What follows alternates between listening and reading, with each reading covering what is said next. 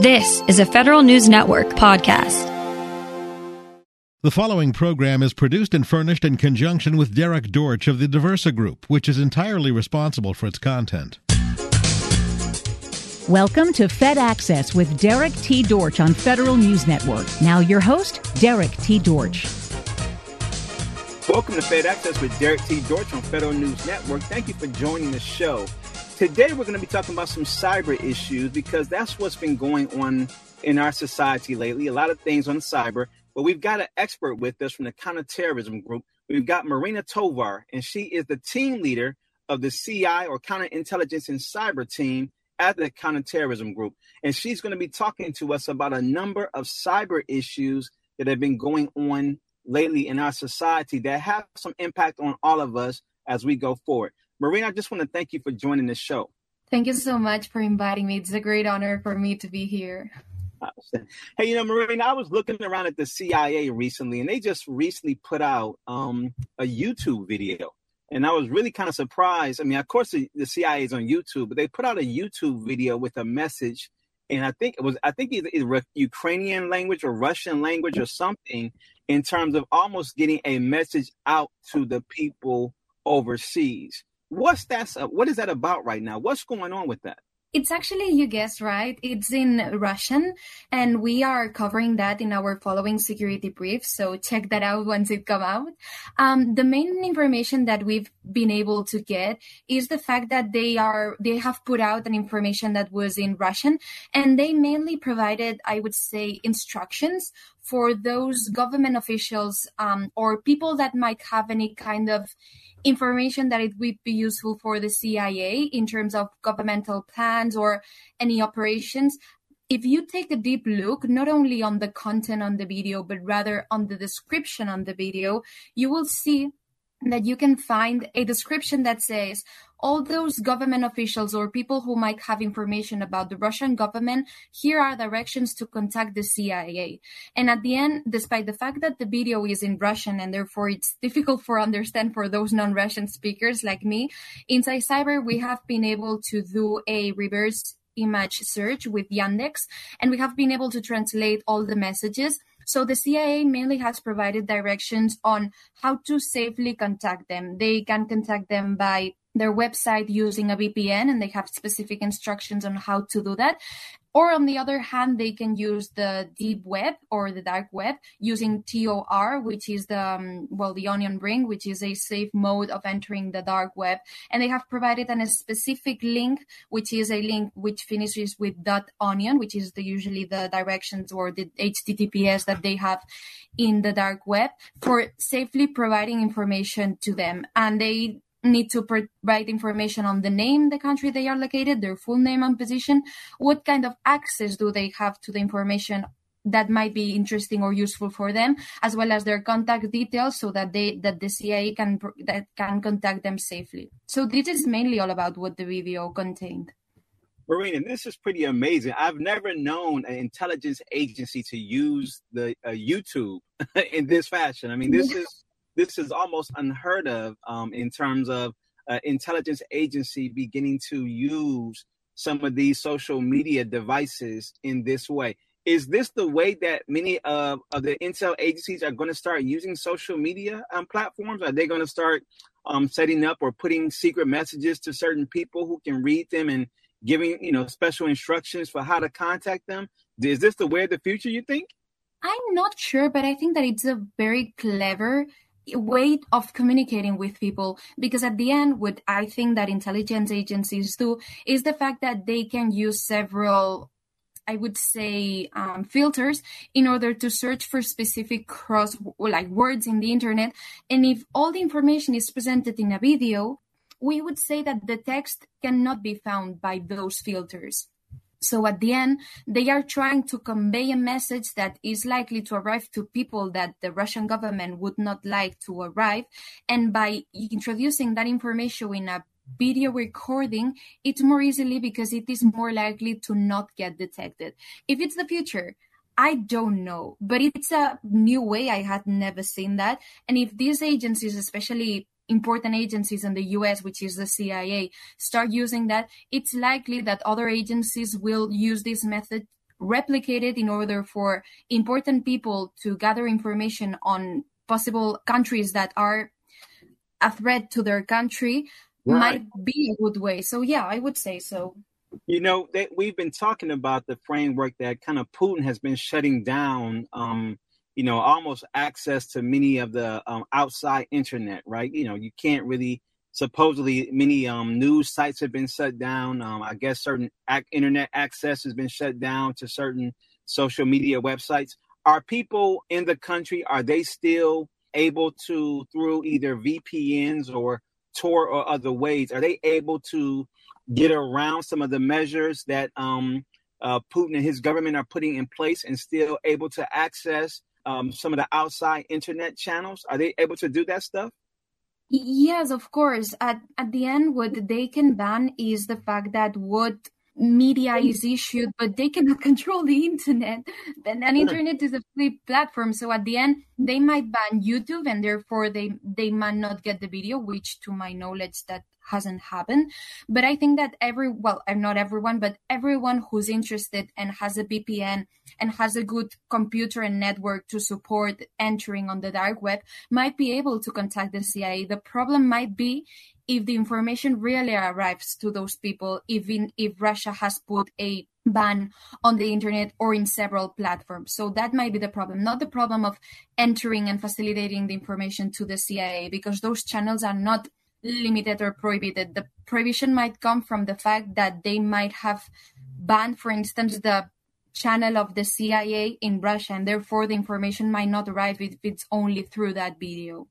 Got it. So there, I mean, I guess, and as you mentioned, I mean, this possibly being the way of the future. I mean, you know, since the internet sometimes cannot be stopped, right? And so, you know, depending on how, I know there are some people who've talked about, I think Elon Musk had launched a satellite to provide internet over Ukraine to kind of keep certain things going. So if you're kind of putting up satellites or putting certain things in place to kind of do a workaround of people shutting down certain other services, some of these things may still be available for people to access and still get information to you in a very, very non-permissive environment. I'm assuming that right now the environment for maybe the CIA or other intelligence services to work within Russia has become a lot more dangerous since the war has broken out, right? And so they're probably trying to find unique ways to still operate in the country and then see if there's anyone who's going to provide information that may be of assistance in terms of dealing with this threat situation with Ukraine and possibly even a nuclear war situation that the Russians keep talking about going forward. In this framework, it seems as if the dynamics of social media, and I think, you know, we're just probably getting started here, but it seems as if there's an unlimited space in social media and even the dark web. I think, you know, with Tor, and I'm assuming that some people are using some of these private messengers like Telegram, Signal, and other things. Are we seeing more of these tools being utilized by a large number of people who want to get private messages to other people? Yes, of course. Now our data is not secure. We see that large enterprises sell our data to other ones in order to get a reward. We receive random emails from sites that we have not subscribed to. So at the end, I think that as data becomes more important, and precisely because we are aware that our data is at risk and that we are losing our data privacy, I guess that a lot of people are likely to jump to other platforms that have end-to-end encryption so that their messages are secure. I think that Elon, when going back to what you said, I think that he wanted, that's an idea, I think that he tweeted that he wanted to make Twitter end-to-end encryption. So at the end, the messages of Twitter can be deciphered by someone from a third party because they are not fully encrypted, what is known as end-to-end encryption. So at the end, I totally agree on what you said on the fact that more people even now are using more end-to-end encryption platforms like Telegram or like other platforms because they are not sure if their data or if their communications are compromised. So at the end, trying to find alternatives that provide that security for you or that extra layer of protection for threat actors to be more difficult to access your conversations, I think that it's a trend that we will see in the future. Marina, we've got to take a quick break, but when we come back, I want to talk about some of these other issues. I know you and your team are monitoring a wide number of issues that deal with the cyber realm and also the counterintelligence and espionage realm. So I want to dive into a couple of these different things as we get back. I want to take a quick break, and then when we come back, we'll jump right back into it. I know you mentioned there's a report. You got a report coming out. It's going to be on the Counterterrorism Group website. Is that what it's going to be about this CIA? I know you guys are doing some analysis on it. Is that right? Yeah, we will send it next week. Yeah. Okay, outstanding. So I think it'll probably be out on Monday. You can find it on counterterrorismgroup.com, and then we'll be able to take a look at it and see what the analysis is about what's going on. This may be the future of intelligence as we go into certain environments that are very, very non-permissive going forward. We're going to take a quick break. You're listening to Fed Access with Derek T. Dortch on Federal News Network. We're talking to Marina Tovar from the Counterterrorism Group. She's in charge of the CI cyber team, and she's giving us some updates about what's going on in the realm of cyber and also counter intel and counter espionage right now. We'll be right back after this break. Welcome back to Fed Access with Derek T. Dortch from the Federal News Network. We're talking about a number of different things right now in terms of the cyber realm. We've got Marina Tovar with us. She's an expert on this subject. She's talking about a number of different things in her security briefs. Her team is a counterintelligence and cyber team at the Counterterrorism Group. She's the team lead. She's an intel analyst, and she monitors these issues all the time. If you just joined us, you just missed out on an interesting segment that we were talking about how the CIA is using social media. They're using YouTube in order to get messages over to people in Russia to possibly provide them information about what is going on in the country. So we're just seeing a large number of things that are happening in this cyber realm, whether it be the use of social media, whether it be the use of the dark web or this, that, and the other, maybe the use of private messaging programs. But this seems to be an unlimited area. But with that all happening, there also seems to be an increase in the rise of ransomware attacks. And so we want to talk about that right now. Marina, tell us about what's going on with these ransomware attacks these days. So we are currently seeing an increase on ransomware attacks, and a very interesting news related to that we have just analyzed in our latest security brief also is the fact that Revil, which is a Russian-based ransomware group, very known for committing ransomware attacks towards U.S. enterprises, for instance, GBS US, Kaseya, Apple, and others, really went offline in October 2021 after several of his platforms were hacked by the Europol, I think, or the Interpol. And we are seeing news on the fact that its platform, which has changed its appearance, they have created a new website which has used the same Tor servers and a new encryptor that is linked to it. So the reemergence of Revil could really put a new threat or re-emerge the threat of ransomware attacks as this new actor enters again the platform. Wow. Is Revil just one of many of these organizations who are starting to use more? Let me ask this question. With the ransomware, has that been, I know it's been profitable in the past. Is it still very, very profitable for some of these cybercrime organizations to use this type of stuff? Are they still holding people hostage in terms of their data and everything else? Is that still as popular? I know it just was happening with many different companies and even individuals and even sometimes some government agencies. Is that still one of the primary things they're using to get money? I would say it is. So the tendency that we've seen so far in the last months inside cyber and in the security briefs that we have analyzed is the fact that we have seen more phishing campaigns linked with malware.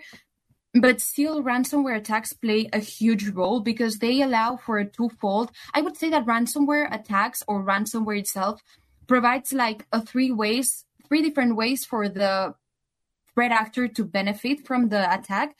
On the one hand, ransomware can be used as a service. So, for instance, a ransomware provider, which might be, for instance, Revil or DarkSide, might provide their tools or their ransomware specifically designed for, Microsoft, and provide those services, that is why it's designed ransomware as a service, and provide it to another threat actor, and they might share the benefits. So, for instance, the provider provides the tools, and the threat actor, which would be the client, will use those tools to conduct the attack. So at the end, the provider is getting a part of the profit of the attack that is conducted by the mere sense of providing the ransomware.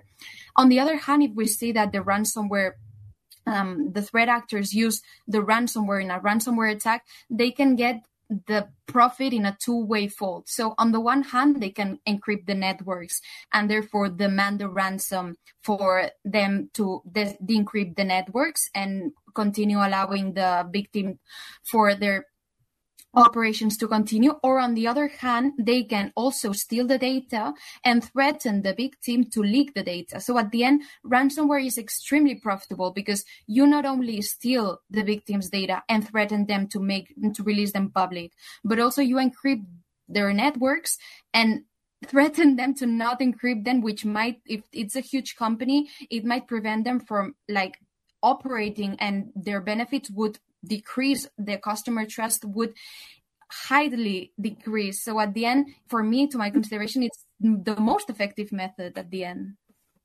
Is it REvil or something like that? Or that's the Russian group. Is that correct, Marina? Is that the group that came from Russia? I was just wondering, are they still doing the same amount of work with everything going on with the war in Ukraine? Are they still as active, or have they kind of scaled back their operations because of what's going on right now? I know we were all, for us in the U.S. and maybe other countries, we were all concerned because they seem to be one of the top, cyber criminal organizations. And I think many people were wondering, were they just an independent organization, or were they being funded or being supported by the Putin government? Was there any kind of indication about who these guys are and what is, what's going to be some of their long-term strategies in terms of attacking? Are they going to attack certain industries? Are there certain people who should be aware of them because they have a certain kind of modus operandi? Or what should people be looking for?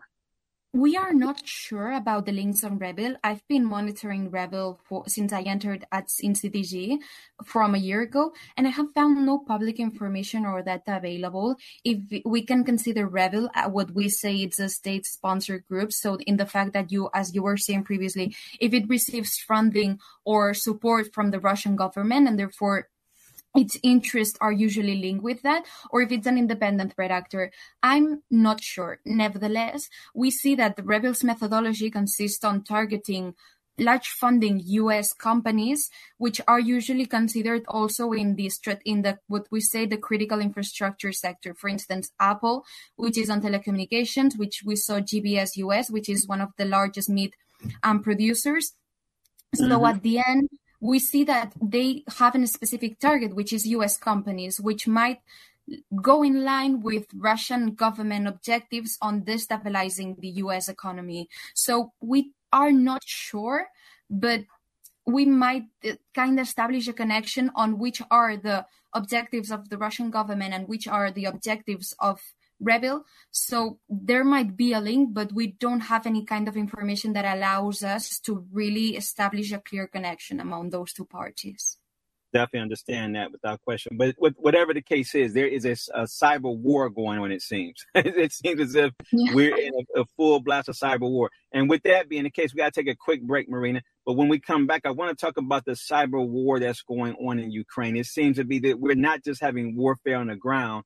We've got a also heavy cyber warfare, a fight that's happening between the Ukrainian defense or national security apparatus, as well as the Russians who are trying to decapitate some of their resources and try to get a strategic advantage against them kind of going forward. I want to talk about that when we come back. We're talking to Marina Tovar. She is a counterintelligence analyst at the Counterterrorism Group, and she is also the team leader of the counterintelligence and cyber team, and they monitor these threats on a daily basis about what's going on with the cyber threats, what's going on with espionage threats, and what's going on in the world of counterintel. We're talking to her about what is happening around the world. We've talked about the CIA using social media to establish some contacts. We've talked about the ransomware attacks and these Russian actors who are targeting critical infrastructure in certain kind of ways. And when we get back, we'll be talking about cyber warfare. So stay tuned. We'll be right back after this break. You're listening to Fed Access with Derek T. Dortch on Federal News Network. We'll be right back. Welcome back to Fed Access with Derek T. Dortch from the Federal News Network. If you just joined us, we've been talking about the cyber issues. We've been talking about a number of different things that are going on in the cyber realm, everything from a U.S. intelligence agency, the CIA, using social media to access a non-permissive environment and get Russian people to give information about what's going on in the country right now, all the way to looking at the rise of ransomware, and that also what industries need to be aware of possible future attacks that may be coming at them, critical infrastructure, the food sector, and other areas that need to be aware that there are these threat actors who may be going after their information, trying to lock their system down, and then use that in order to get money from them and then destabilize U.S. interests kind of going forward. But we want to talk about the next framework of cyber warfare. We've got Marina Tovar with us. She's an expert on this subject. She's talking about a number of different things in her security briefs. Her team is a counterintelligence and cyber team at the Counterterrorism Group. She is a team lead. She's an intel analyst, and she monitors these issues all the time. But Marina, talk to us about what's going on with cyber warfare in Ukraine. The battle is not just on the ground. That's what we're hearing. We're hearing that the battle is also in cyberspace. What's happening? So what we see I would not say the first time, because Russia has also used cyber attacks when it tried to invade Georgia in 2014. But we see that Russia is repeating a pattern of hybrid warfare. What we would see is a combination of on-the-ground troops, so direct confrontation as it has always been, like traditional war. But we see also that we add a cyber space, we add their cyber sphere to this new war that it's taking place. So at the end, we see that prior to the invasion, there was a massive DDoS attack, which is a denial of service attack, targeting Ukrainian websites with the aim to maybe leave some backdoor open for once the invasion kick off, or try to steal some data, or try to disrupt, or try to promote disinformation within those websites. So at the end, that we see that previous to the invasion and throughout the invasion, Russian and Belarusian state-sponsored cyber groups or Russian groups without official confirmation of them being linked to the Russian or the Belarusian government, we see that they have been trying to target several critical infrastructure in Ukraine. We have mainly been covering that, and we see that the main threat or the main actor that it's being targeted is the Computer Emergency Response Team of Ukraine, which is an institution that is linked to the cybersecurity of Ukraine, and threat actors might be targeting that in order for them to access the networks and steal some sensitive data. So that's what we see. We see a really on-the-ground direct confrontation with Putin trying to advance in entering Ukraine, but also we see that they try to debilitate also the communications of Ukraine. So we see this twofold strategy that Putin is using. You know, did Ukraine have some cyber warfare elements in their national security apparatus or their homeland security apparatus already? I mean, are they able to defend themselves, or are they relying on allies, whether it be the U.S. or otherwise, to maybe help them in terms of maybe defending some of their critical infrastructure? And then also, too, are they, I don't know if you're able to see this or not through some of your reporting and some of your collection, are they also able to fight back against Russia and maybe take the fight to Russia in terms of maybe trying to maybe destabilize some Russia critical infrastructure with some of their cyber attacks?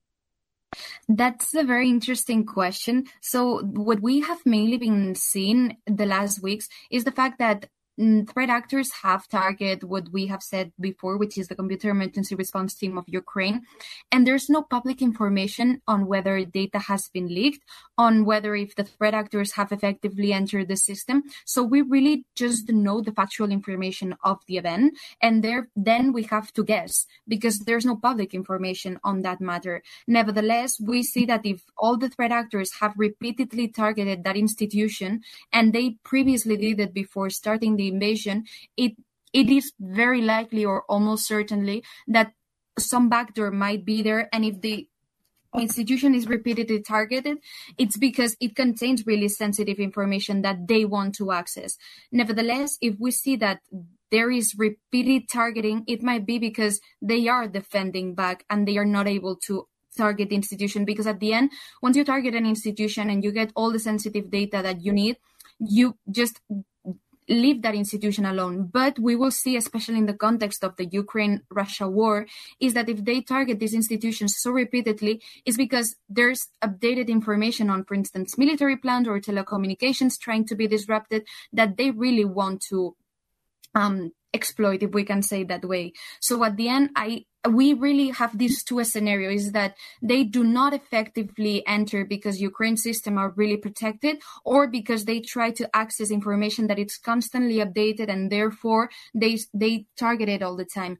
And also we don't see active responding from Ukraine targeting Russian institutions or Russian cyber infrastructure, but we saw that Ukraine made a public announcement requiring their hacker culture or their hacker teams to really target them. And what a threat actor that has been really active targeting Russian cyber infrastructure has been Anonymous, which is a hacktivist group that it has claimed to be independent. And it really conducted a several DDoS attack, I think 3 weeks ago or a month ago, which accessed the Russian government or the Russian Ministry of Defense database. And I think that they got some information. But I guess that this is like the big picture of what's going on. Yeah. I did hear about Anonymous saying they were going to begin to attack Russia and maybe some of their infrastructure as well, or some of their organizations. So they have actually been doing that on behalf of the Ukrainian people. Is that correct? Yeah, so actually, if those that want to check it out, the Cyber team got out a report, an analysis and intelligence report a month ago, written by Kiana Grilicha, which is one of our analysts. She did an amazing job. So there's a specific report for that on the role of Anonymous on the cyber warfare in Ukraine on CTG's website if they want to check it out. You know what we'll do? We'll get a link to that and we'll put it up on the site if anyone wants to read about what's going on. Because it's interesting. I mean, of course, that Ukraine has a number of different, not only government allies, but they also have a number of people who are not just private sector allies, but it seems to be some other groups, right, who are trying to also do what they can in the fight to protect Ukraine and maybe protect democracy as we see it in terms of this unprovoked attack against Ukraine going forward. It probably, as you kind of said, is probably that the U.S. government, I'm assuming, and of course we can only make an assumption, that maybe the U.S. government, beyond just giving them howitzers and other kind of weapon systems, they're probably also maybe assisting them on the cyber side, because as you mentioned, some of these Russian attacks have not been successful, and the critical infrastructure in Kyiv and other places is still operating. The lights are still on, the power is still going. They're still able to operate. They're still able to do command and control. So they must have some kind of assistance or some kind of program that they're able to defend from these kind of attacks. Can we make that assumption? Is that probably true, Marina? Yeah, I would say it's probably true. Outstanding. With that kind of being the case, do you see that in the framework of what Russia is doing in terms of the cyber warfare, do you see that this is going to continue to escalate? I think it's likely to escalate because we've seen that Russia had an initial plan in terms of their on the ground troops. They planned to invade all Ukraine within a week, and they didn't expect resistance. So at the end, targeting the cyber infrastructure, it's just a way of debilitating the enemy.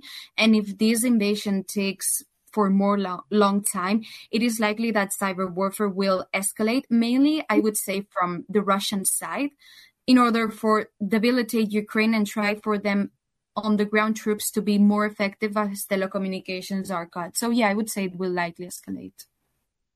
I want to keep on talking about this topic, but I want to take it to the world, and we can talk about how cyber warfare is being conducted against Western countries when we come back, Marina. I want to kind of keep this topic and just kind of expand it and see what's happening beyond just Ukraine, because it seems as if cyber warfare is going to probably be, and we've talked about this before, it is probably the way of the future of warfare, but it's also probably an element in terms of many countries have to think about, if you are attacked on a cyber realm, does that then provoke actual on the ground action, depending on what's going on, depending on the nature of the attack. So to hear that there are maybe more attacks that are going to be happening in other countries, then I want to talk about that kind of going from there. We're talking to Marina Tovar. She is an expert on cyber, an expert on counterintelligence, an expert on counter-espionage. She's a team leader of the CI cyber team at the Counterterrorism Group, and she's our guest today, and she's breaking things down for us about what's going on in the realm of cyber, in the realm of social media, in the realm of ransomware attacks, in the realm of the use of the dark web and this, that, and the other. She's given us a rundown of all these interesting and very, very relevant topics. When we come back, we're going to keep on talking to her about what is going on with cyber warfare in the bigger world and not just Ukraine. So please come on back. You listen to Derek T. Dortch on Fed Access on Federal News Network. We'll be right back after this break. Welcome back to Fed Access with Derek T. Dortch on the Federal News Network. If you just joined us, we're talking about cyber. We're talking about cyber issues as it relates to what's going on in Ukraine. We're talking about cyber issues as it relates to seeing the CIA begin to use social media as a platform to get information about a country that's an adversary. We're talking about cyber as it relates to ransomware being used more and more to target critical infrastructure. We're talking about everything cyber right now because it's relevant in all of our lives, and we're seeing the evolution of some of these different tools, whether it be social media, dark web, whether it be ransomware, whatever the case is, having more of an impact on our society. We're talking to Marina Tovar. She is an expert on this issue, and she's the team lead for the counterintelligence and cyber team at the Counterterrorism Group. You can find them at counterterrorismgroup.com, and you can find some of the reports that Marina and her team does in terms of the security briefs, in terms of intel reports about this issue on the website right there. She mentioned a couple things that they are monitoring about how Anonymous is fighting with the Ukrainians in order to target Russia, how a number of different elements are being exposed in terms of ransomware and them attacking critical infrastructure in the U.S. and other places. And with that note, I want to talk about the cyber warfare on Western countries, Marina. Tell us about what's happening in terms of, are we seeing that either Russia or other elements are beginning to conduct cyber warfare on Western countries, or what are we seeing in terms of cyber warfare in this element beyond just Ukraine? So we have not seen yet any official confirmation from the Russian government really, or any state-sponsored cyber group announcing that they have targeted a Western government or a Western public institution. Nevertheless, we've seen some spillover effects. A couple of weeks ago, Russia announced a public list of non-friendly countries that positioned themselves in favor of Ukraine and therefore against Russia. And we've curiously seen a couple of weeks ago a state-sponsored cyber group from Russia targeting Iberdrola, which is a Spanish provider of energy, one of the biggest ones here in Spain. We saw that threat actor leaked 1.3 million of data of their customers. So we have not directly seen any targeting of financial institutions or any major disruption in critical infrastructure, but we've seen that some of the spillover effects or some state-sponsored threat actors have targeted critical infrastructure, for instance, the Spanish energetical sector, by leaking their data. So since it's not clear what cyber warfare is at the end, because there's no consensus and we don't know who is involved, who is targeted, and who is the objective, we cannot really know if this cyber attack really belongs to cyber warfare. So we don't know.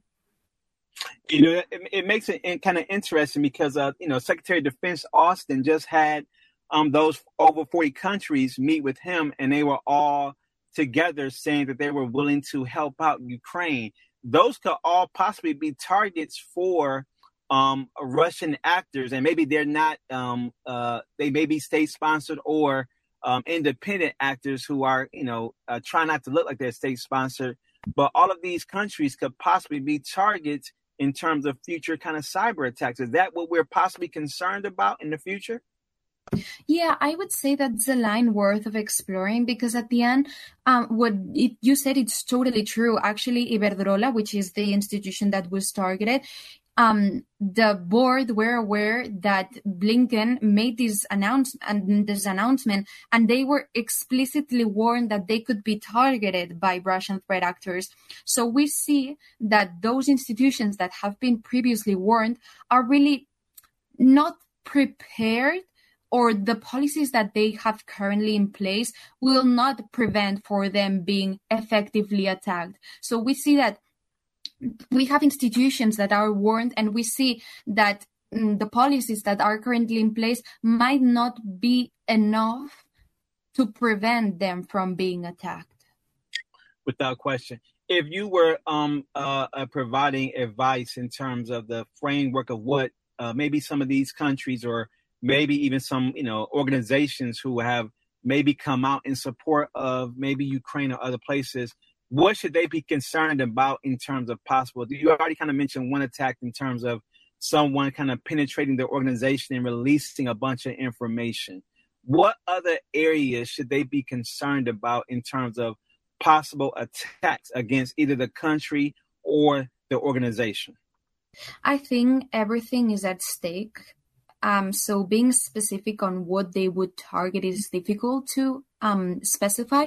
But however, I would say that what is most likely to be targeted is critical infrastructure, because at the end is what most harm causes to a country. Trying to disrupt operation of major companies or trying to disrupt telecommunications will likely, for instance, create social distrust or civil unrest. So at the end, Russian threat actors will target institutions that are large, that have high revenues for them, for instance, to expand their funding, or they might target public institutions or governmental sectors to extract information that might be useful for them. So those would be the main institutions that should really enhance the policies. And I would say that they can implement a lot of things, because what I think that those institutions that are at risk of suffering a cyber attack should really see which are what we call TTPs, which are the techniques, tools, and methodologies that Russian groups use, and based on previous attacks, review the policies that they have, and therefore make, for instance, redundant system 3-2-1 backup systems and other systems that prevent, or at least grant them copies of the data if it's leaked, or encrypted systems for them to have a backup of that data to continue for them operating. So at the end, they need to see what happened, implement the lessons learned on the attacks, and really enhance those policies, especially those sectors that are really on what we say it's critical infrastructure of a country. Marina, I was just reading something that was interesting the other day, that and kind of going by what you were talking about, backup systems, but I heard that some companies are starting to use, how they used to have the old backup tapes. They're using like some of the old data storage systems, because they are not linked to the internet. So they're taking some of their data and they're putting on like old, either floppy disks or the old tape disks or whatever the case is, in order to preserve that data, but then also make sure it cannot be, tapped into off the internet, kind of going forward from there. Do you see that probably may be something that many companies begin to do in terms of a method to protect themselves long term? I would say it's a safe method, obviously, because it cannot be accessed by third parties unless they are physically on the site. Right. Nevertheless, if they rely on what we called old school methods, there might be some issues, for instance, in terms of transferring the data. Large amounts of data, if they are stored in physical backup systems, they might require large spaces to gather, which might be difficult, for instance, for small companies or for companies that might not get that method easily and rapidly. And it also might not be inefficient, and there could be a failure to really transfer the data, as it could be corrupted by, any dust, and therefore break the machine or anything. So sure. At the end, despite the fact that it's old school, doesn't mean that it's the best way to do it. Right. I think people are probably scrambling and trying to find something, right? Yeah. What can we do right here? But no, you definitely gave some interesting points. The last question, I know we got to head off after this, but are the smaller countries? I know the U.S. has invested, and the U.S. and maybe parts of Europe and UK, other areas have invested heavily in cyber and the cyber talent workforce. Are we seeing the same thing with smaller countries that may not have the same talent workforce? Are they still trying to either train people or hire people in order to increase their cybersecurity, or are they just very, very vulnerable? I think that everyone is vulnerable, even the US or big countries, despite the fact that their investment is huge. We see that with huge companies that have invested millions of dollars, for instance, Apple and its previous ransomware attack. But I would say that smaller countries, obviously, it's just something that makes sense. Smaller countries might have less budget for investing in cybersecurity, and therefore might not have the same policies or the same backup systems to really effectively recover from a cyber attack. So yes, obviously they are more vulnerable, but for that, and precisely because of how data and the importance of networks is currently nowadays due to the interdependence and as you say, everything is on the cloud. So precisely because of this, it's really important to invest in cybersecurity nowadays. And small countries know that. So that is why they will likely hire people for them to implement new policies and strategies to prevent from cyber attacks. But at the end, if they don't have a huge budget to really do that, those policies will not appear. Wow. It seems as if this is going to be a continuous problem. So we're going to have you back, Marina, in order to kind of continue to kind of keep us abreast about what's going on. I just want to thank you for being on the show. You provided a wealth of knowledge that I think all of us need to be aware of in terms of where the world is going with cyber warfare, cyber espionage, the use of cyber tools and everything else. So thank you so much for doing this. Keep the good work up with what you're doing at the Counterterrorism Group. We've been talking to Marina Tovar. She is an expert on the area of cyber and also the area of counterintelligence and counterespionage. She's a team leader for the CI Cyber Group at the Counterterrorism Group in terms of what they do. They provide a daily briefing about cyber issues and counter-intel issues on every Monday that comes out that you can read, find out what's going on. You can find that information at the counterterrorismgroup.com, or I should say counterterrorismgroup.com website. There are many reports on there. I've been reading the reports. That's how I found Marina. And so therefore, you should take a look at it. It will definitely educate you about what's going on. Marina, thank you so much. We'll be back next week with a new show. And so thank you to everybody for listening to Fed Access with Derek T. George from the Federal News Network. You've been listening to Fed Access with Derek T. Dortch on Federal News Network. Tune in Monday afternoons at 1 or subscribe to this show on iTunes or Podcast One.